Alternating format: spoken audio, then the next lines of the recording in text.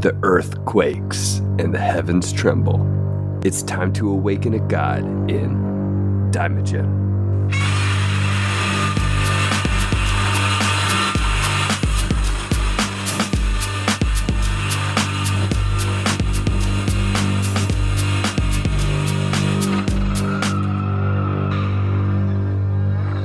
Boom, boom. Welcome back to the Monsters vs. Men podcast, the bargain basement of the monster podcasting airwaves and the God Monster podcasting airwaves. This week, as we try to stay alive, Alex, we're discussing Daimogen, the first of the 3 films that we will discuss of this mini-series. You got the box set, didn't you? I did. It's beautiful. Man, I kind of want it. You better track it down. I don't know. It won't be around for long if it's anything like that Gamera set. No, that's true. That is true. That's the only reason I got it, honestly. Was because I was like, there's a chance this thing probably won't be around for long. Yeah. I don't know. I might, but I honestly I don't. The Gamera movies are like the only movies I've bought in 10 years. You still haven't gotten the Criterion collection for Godzilla, have you? No, I have not. You need to get that. I really do. I love those movies. People hate on that for no reason. I'm sorry. Like, I know they want like improved quality on everything or whatever and all this other BS, but you know that's good. It's awesome. I like looking at just the art on it sometimes. I'm just like reading about the stuff. It's got enough stuff on it. Yeah. It's got plenty of value there. People are just never happy. That's true. It's true. You know what? It's true. That's not my hang up. I just, I'm just a cheap wad. So, yeah. But I mean, yeah, I need to get that. I'm going to put that on my birthday list / Christmas list this year. You said that last year. It was on my list and no one got it for me. Is Neely in the room and you're staring at her while you said this? No, she's not. But no one got it for me, man. Eric, I'm going to be honest with you. Yeah. I was going to, but I was like, I'm worried like Eric's grandma might get it for him. No, dude. People don't want to spend that money. They like on like Godzilla movies. They just don't understand, Alex. Yeah, they don't understand the plight of a fan like this, right? What's funny is like these 3 movies of Daimogen is like the same amount as the Godzilla thing on sale, pretty much. Yeah.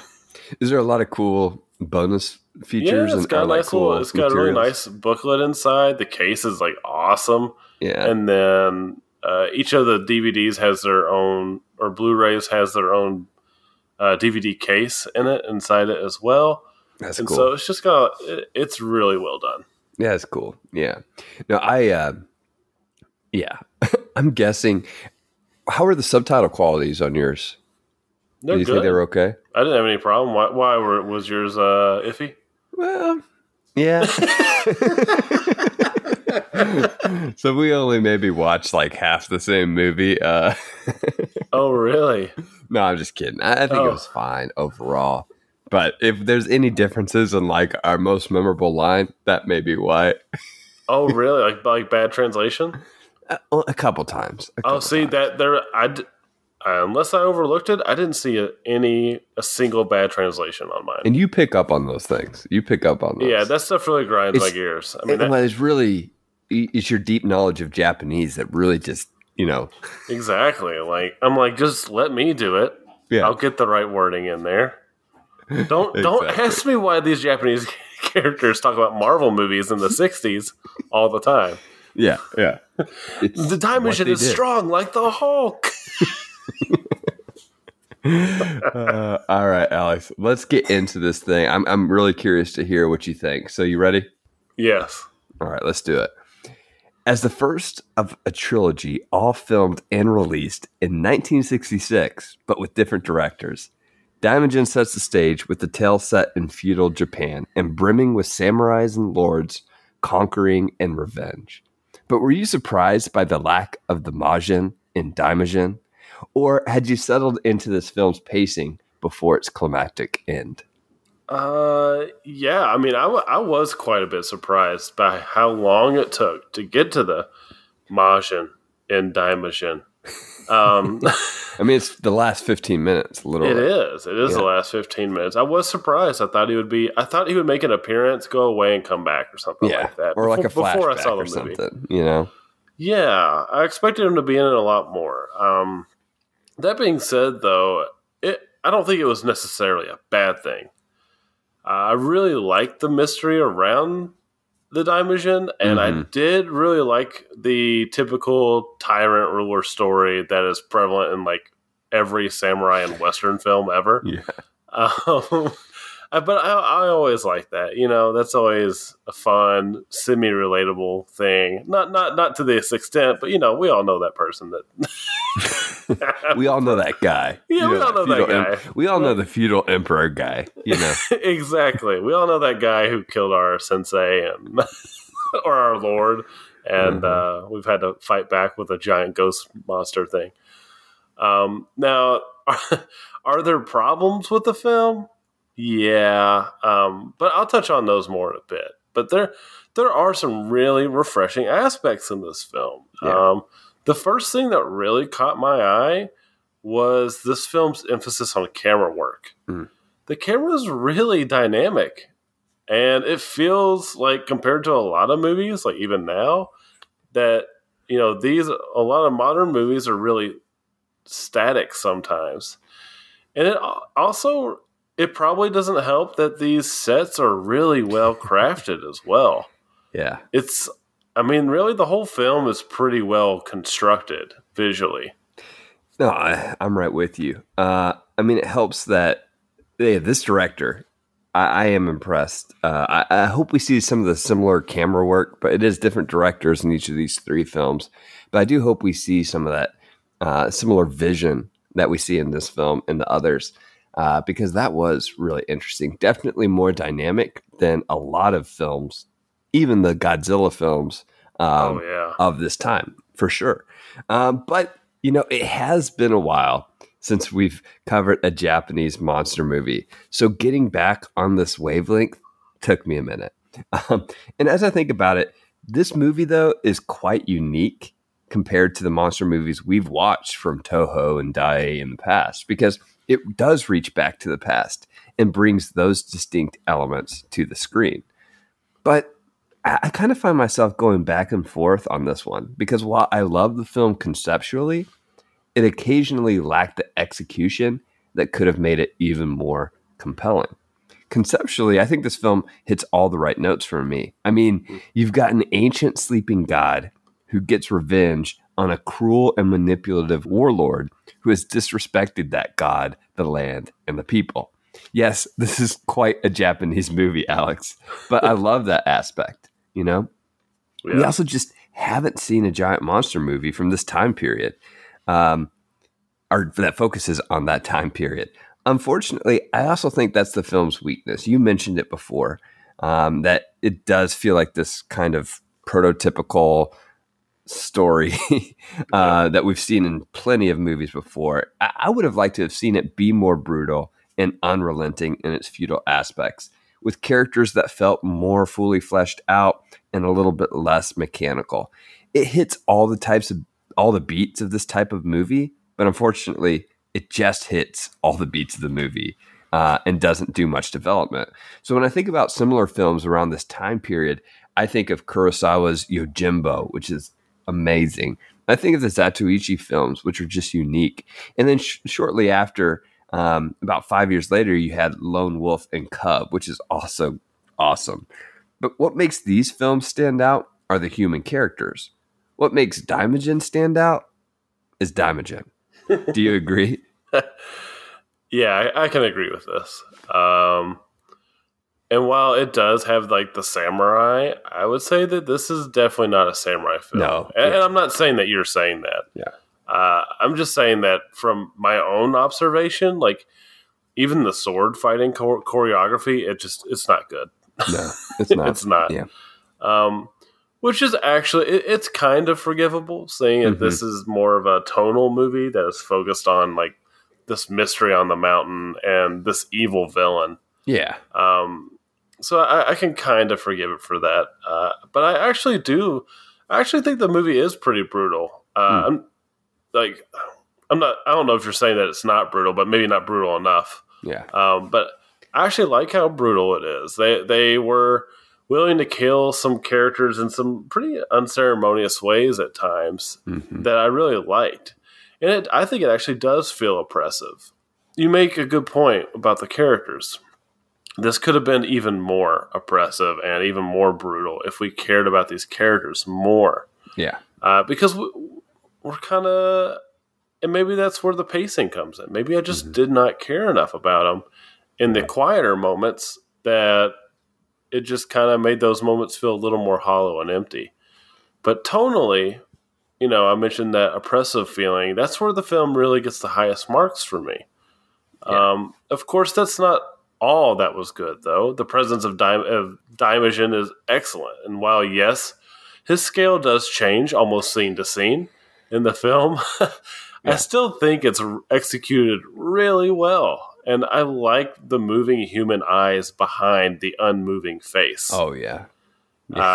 It almost feels like a man trapped inside of this thing in a way. But his kill of that main bad guy is so brutal and awesome. Absolutely. He takes that nail out and impales him. I really liked it. And even everything with this monster is good. Oh, absolutely. I think I'll get to him in just a second because everything with the monster is awesome. And I'm right with you. I give a lot of praise to this film for how it manages the tone. Ifukube's score helps a lot, though I must say I actually prefer the quieter moments of the score more than the heavier, over-the-top ones that we've grown accustomed to. It's that subtlety, though, when it happens, that makes some of those transition moments thoughtful and some of the monster moments horrifying. And that horror-like element isn't just with the monsters. It starts right at the beginning of the film with the way, as you mentioned before, how the camera is not static. It's dynamic. It moves. And we get that fog. And because we have that moving camera, it creates that horror-like element. So I was definitely jiving with the film's tone. But I'm with you. The characters, again, if they felt more fully fleshed out, you would care even more about the story. But because they're not, I didn't care as much about the story as I wish I did. Right. Yeah. This is a film, despite having the pacing issue, I wish was longer. Yeah. And actually, you know what? I don't even know if it needed to be longer. I think we just needed maybe a little better writing with the characters. Yeah. And that probably would have punched it up a bit. But I mentioned it earlier, but I do want to mention it again because I do think it is so important for this film is that the tone is just it's pretty solid throughout. And it's perfectly set up by that opening scene where that camera is slowly rolling through that fog. That foggy scene that it's just it first off, like right out the gate, it feels like a horror movie. And then also it just made me really appreciate the craft that goes into these sets. And it kind of makes me long for that more often than getting these green screens that they do miss that kind of feel to them. But that was great. But again, that being said, this is a 79-minute movie that feels a lot, not a lot, but a good bit longer. It's just not paced very well. This was a tougher watch for me than any of the Evangelion films, and really anything that we've seen lately. But I think it really, when it all comes to a head, it just really suffers towards the last probably 10 minutes that we're building up to the Daimajin stuff, to Shinobu getting killed. Like, we're building up to that, and it feels a little empty. And so while we're waiting for that, it did lose me. And I do think it really picks up when old Licorice Teeth gets murdered. In that great scene where she takes more sword slices than any samurai before her. Yeah, it's fantastic. It's awesome. It's a really good scene. The way that whole thing plays out is just so cool.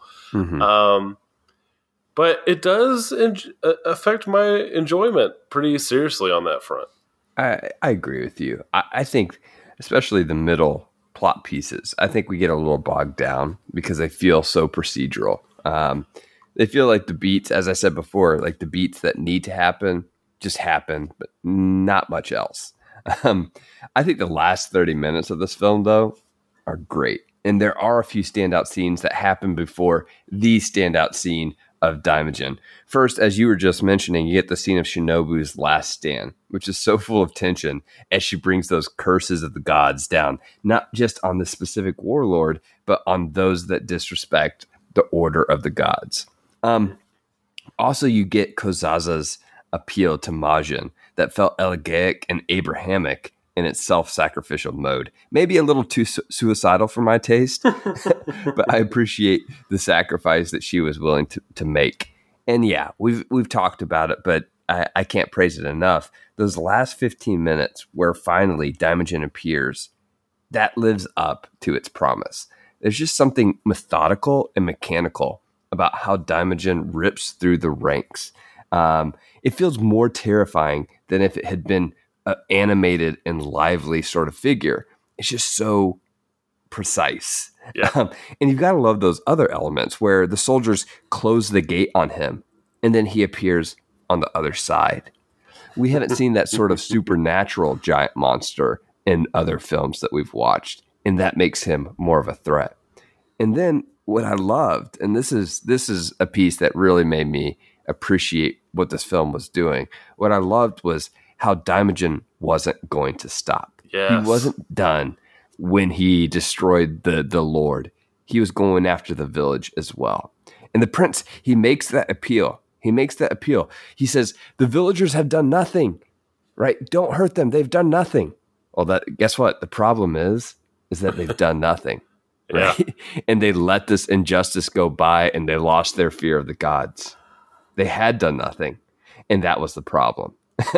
Only a child could stop it, right? Only a child could stop it because that was the only true innocence in the film. Oh, that's a great point, Eric. I didn't even think about it like that. Yeah.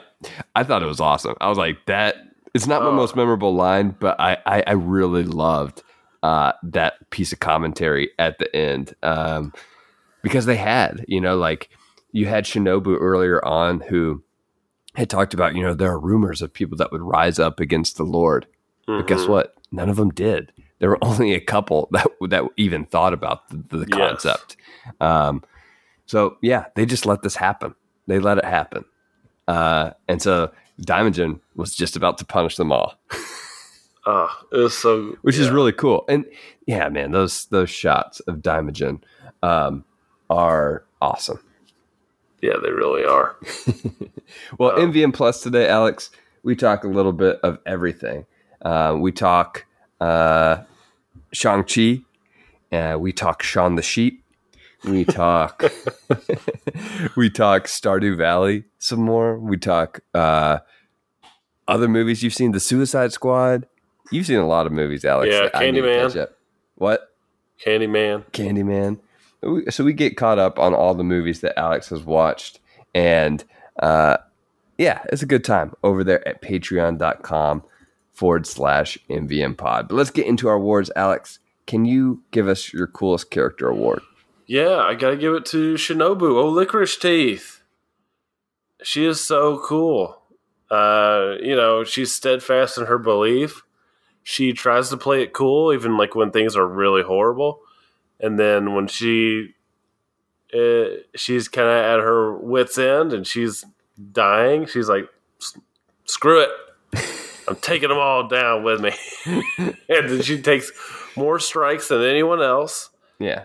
And, you start to wonder, like, how many more can she take? And she's just so awesome. Like, she goes down swinging. Oh, man. No, Shinobu is honestly... She'll come back in our awards, I'm sure. But I am going to go with the coolest character, Daimajin. Specifically, I really love the chisel detail of the fact that we get that chisel. First of all, the scene where he starts bleeding, the statue starts bleeding is awesome. Yes. That's so cool. What a great image. I love that image. Me too. But then the fact that it stays there even after Daimajin is revealed, and it's just sticking in his head the entire time he's destroying the village, is awesome. Or the time he's destroying the castle is awesome. And then, of course, he pulls it out of the head to finish off Samanosuke, I think it is. Yeah, Samanosuke. In just an absolutely brutal fashion. Like that was brutal. So I love Daimajin. I am excited to see how he's used in the next two films because the pieces that he was in here were awesome. Yeah, I am. That's what I'm really mostly intrigued by. You know, after learning that these are all filmed at the same time, it is clear that there's going to be different visions for what he is doing, what he's kind of representing a little bit, and his power set is probably going to be different too. I mean, the Godzilla films couldn't even agree on what he could do from movie to movie. Yeah.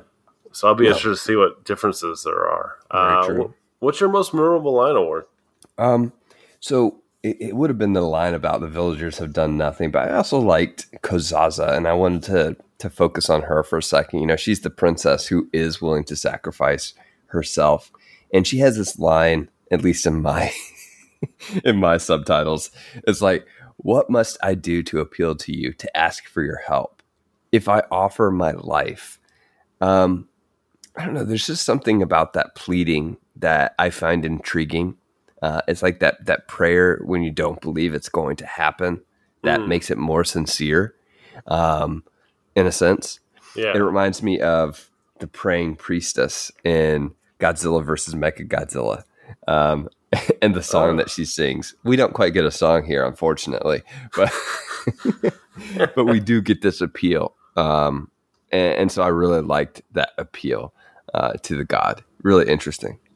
Yeah. How about you? Mine had to be a line from Shinobu.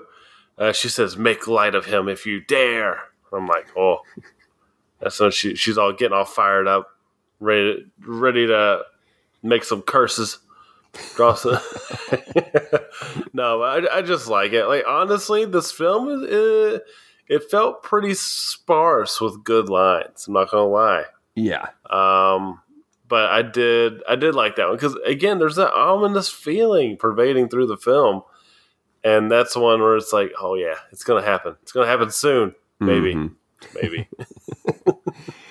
What about the Can't Believe That Acting Award, Alex? Mine's gonna be the actor of Samanosuke, Ryutaro Gomi. I think he was a really good bad guy, especially when he's demanding refills for his drink. I think he does a good job, and he sells me on the being carried by the Daimajin. Very true. Especially when he's in puppet form, and you just see his arms wiggling around. No, but I really do think he does a good job, and he does come off as a scumbag and all that. So I actually did like him as the bad guy. Yeah, that's a great choice. But I've got to go with who you've mentioned already, Alex, in our previous two awards. So now she's entering the third award, and that is Otome Tsukimiya as Shinobu, the high priestess, if you will. She is just fantastic. I know we called her, what did you call her earlier? Licorice teeth? Licorice teeth. All licorice teeth. But she really was, throughout, a standout performance. In a movie where there weren't many standout performances. I do think that was another critique that I would have. And maybe that goes into the characterization. Maybe if they were written better, I would have appreciated the performances more. But she was the only one that really stood out to me. Whereas in, Godzilla films, there's always that one or two characters that are just larger than life that are so memorable. We didn't get that here, except for maybe her, maybe the bad guy. I thought he was a bit generic for me. No, I mean, he was. But yeah, besides, like that was really my major issue, with the exception of her. And maybe one of the things that did make her stand out was the licorice teeth. Let's be honest. It's haunting. It made some of those other scenes even more scary. What about your standout effect award? Well, let's just keep the train rolling with Shinobu, Alex. I think she's had I think she's probably going to have a spot on every single award somewhere. Is she going to sweep these awards? Ooh, she might. She is. I don't think that's ever happened before. She's the return. She's the return of the king of awards. Well, it's her death scene actually, which could have been my that's a good shot award coming up. Mm-hmm. But I just really specifically like how the scene darkens and how the director uses lighting to create that silhouette of Shinobu. It's really interesting how it's done. And it stands out. As you mentioned, the camera's not afraid to do some interesting things here. And I'm also glad that they were able to just kind of experiment with the lighting in that moment in a scene that hadn't experimented with lighting. So it's really jarring at first. It is. But you know it has significance at that moment because of how jarring it is. That again, the tonal aspect of this film, you have to compliment the tone for what it does and for what it accomplishes. Yes, definitely. Mine's got to be the spike to the Daimajin head. You know, you're mentioning the blood coming out when they do it. Mm-hmm. It's really cool. I didn't expect it. Like I thought he might wake up in that moment. Yeah, me too. But I did not expect blood to start coming out. The blood was awesome. That's such a great little touch, right? Like that feels something. It feels like something unholy, you know. Yes, like, you feel like them in that moment, like gosh, this is not good.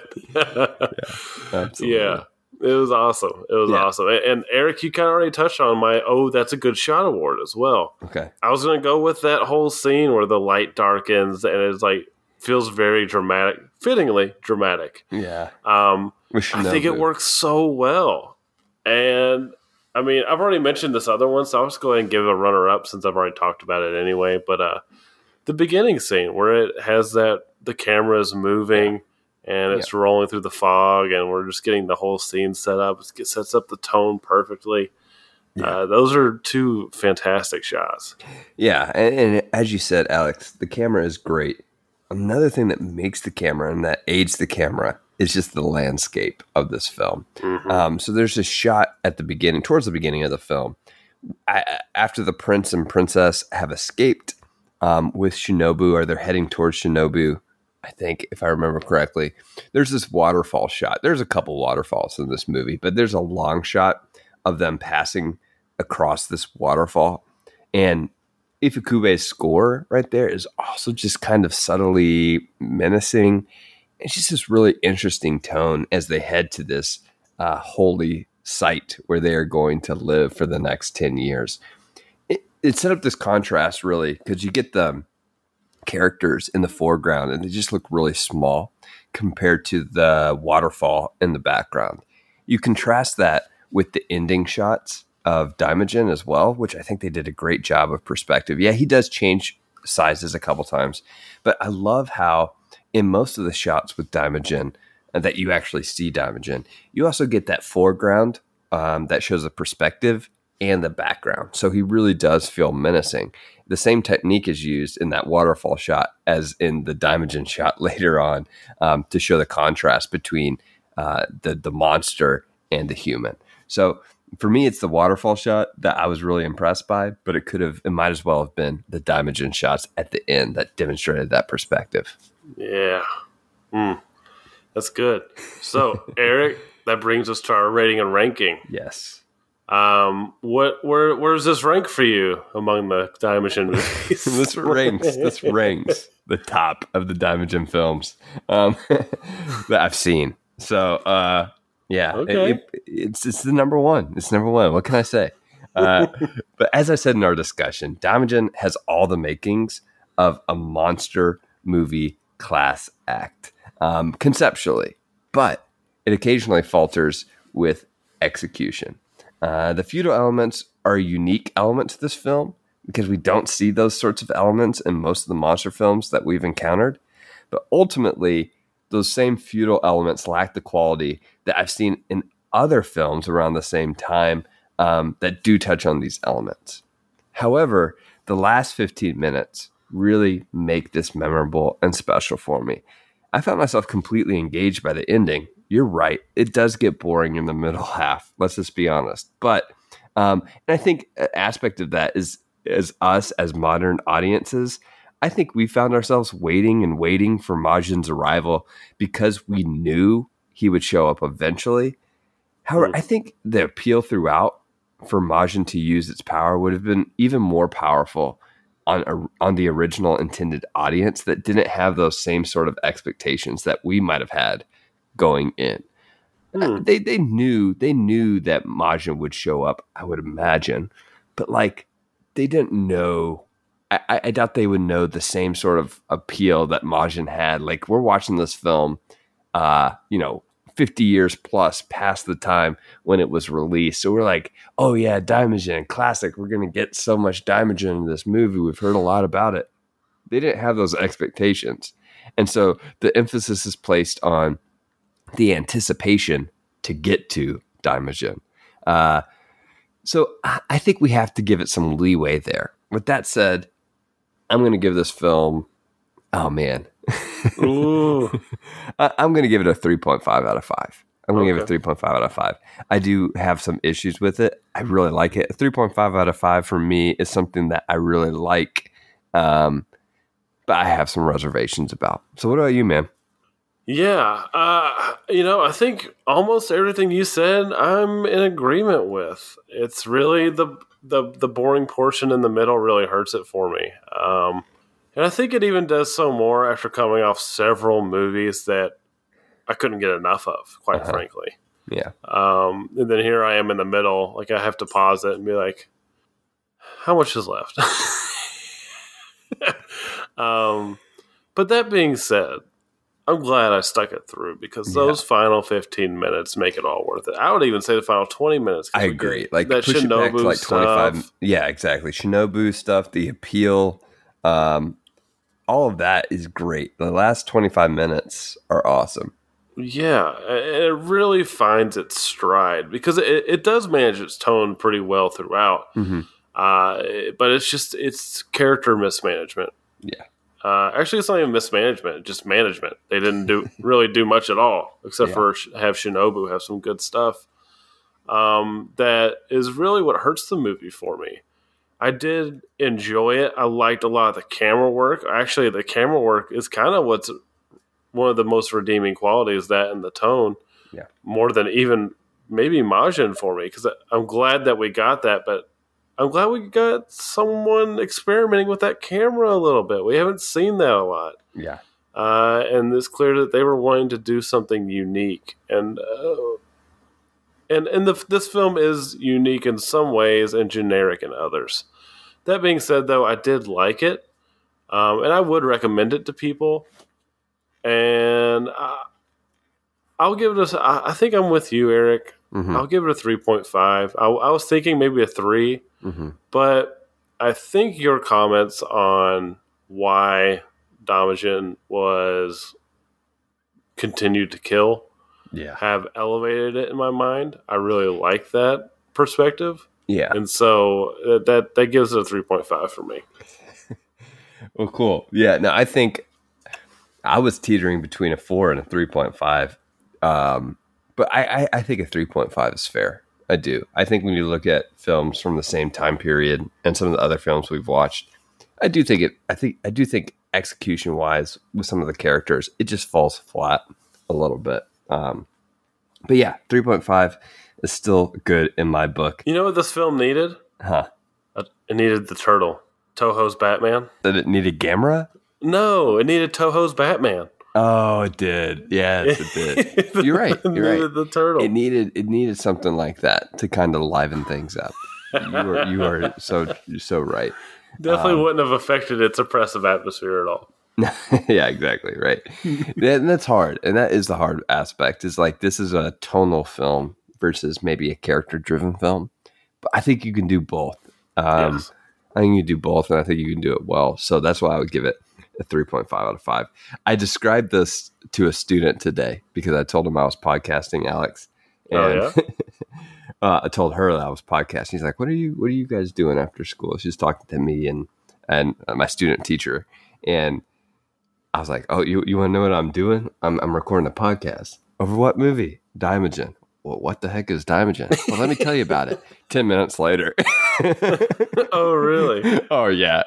Just because I just was kind of going over the top with it a little bit, trying to like intrigue her a little bit. I don't think she wanted that much information, but I gave it to her. And I think I intrigued her a little bit with some of the horror aspects of this film. And I mentioned that I even mentioned that part about the villagers, how the villagers had done nothing. And she thought that was really interesting. That's awesome. So, yeah. I doubt she'll ever watch it, but I told her it was on archive.org. You can watch it tonight. It's only 70 minutes longer than this explanation I gave you. Yeah. No. Actually, her exact comments was, "Oh, this must be a really long movie." I was like, "No, this is just a long explanation." It's only 80 minutes. Oh my gosh. Wait until you hear Eric's dissertation on Evangelion 3.0 plus 1.0. Oh, yeah.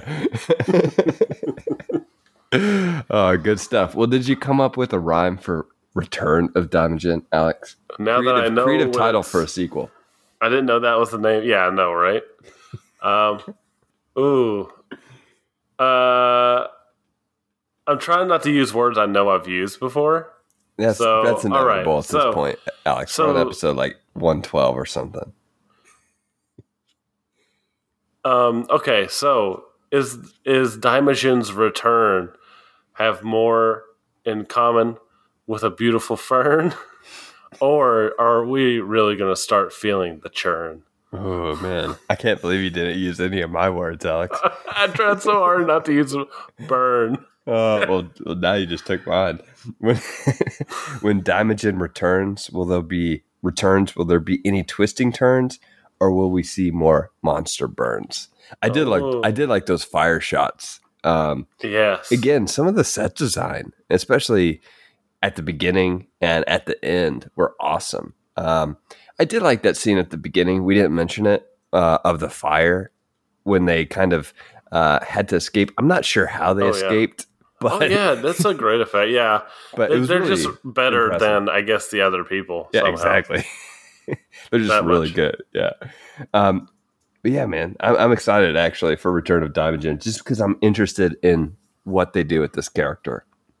Yeah, I am too. I can't Which wait. I might not have said about 45 minutes into this film. Right. Yeah. Right. Yeah, I'll be interested to see. Yeah. Well, next week.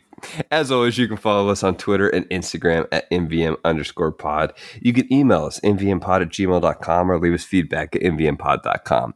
Support us over on Patreon at patreon.com/mvmpod and receive weekly bonus off-the-cuff episodes. And if you feel so led, leave us a review on iTunes. Those reviews really help. Monsters vs. Men is produced by Alex Cornett. Executive producers are Faye Basier and Michael Herndon.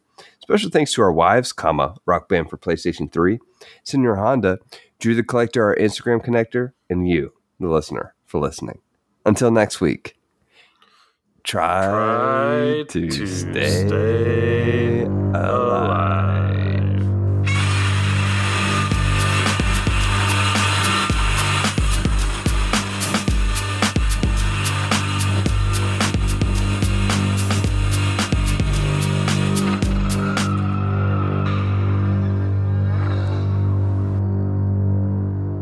How are the subtitle qualities on yours?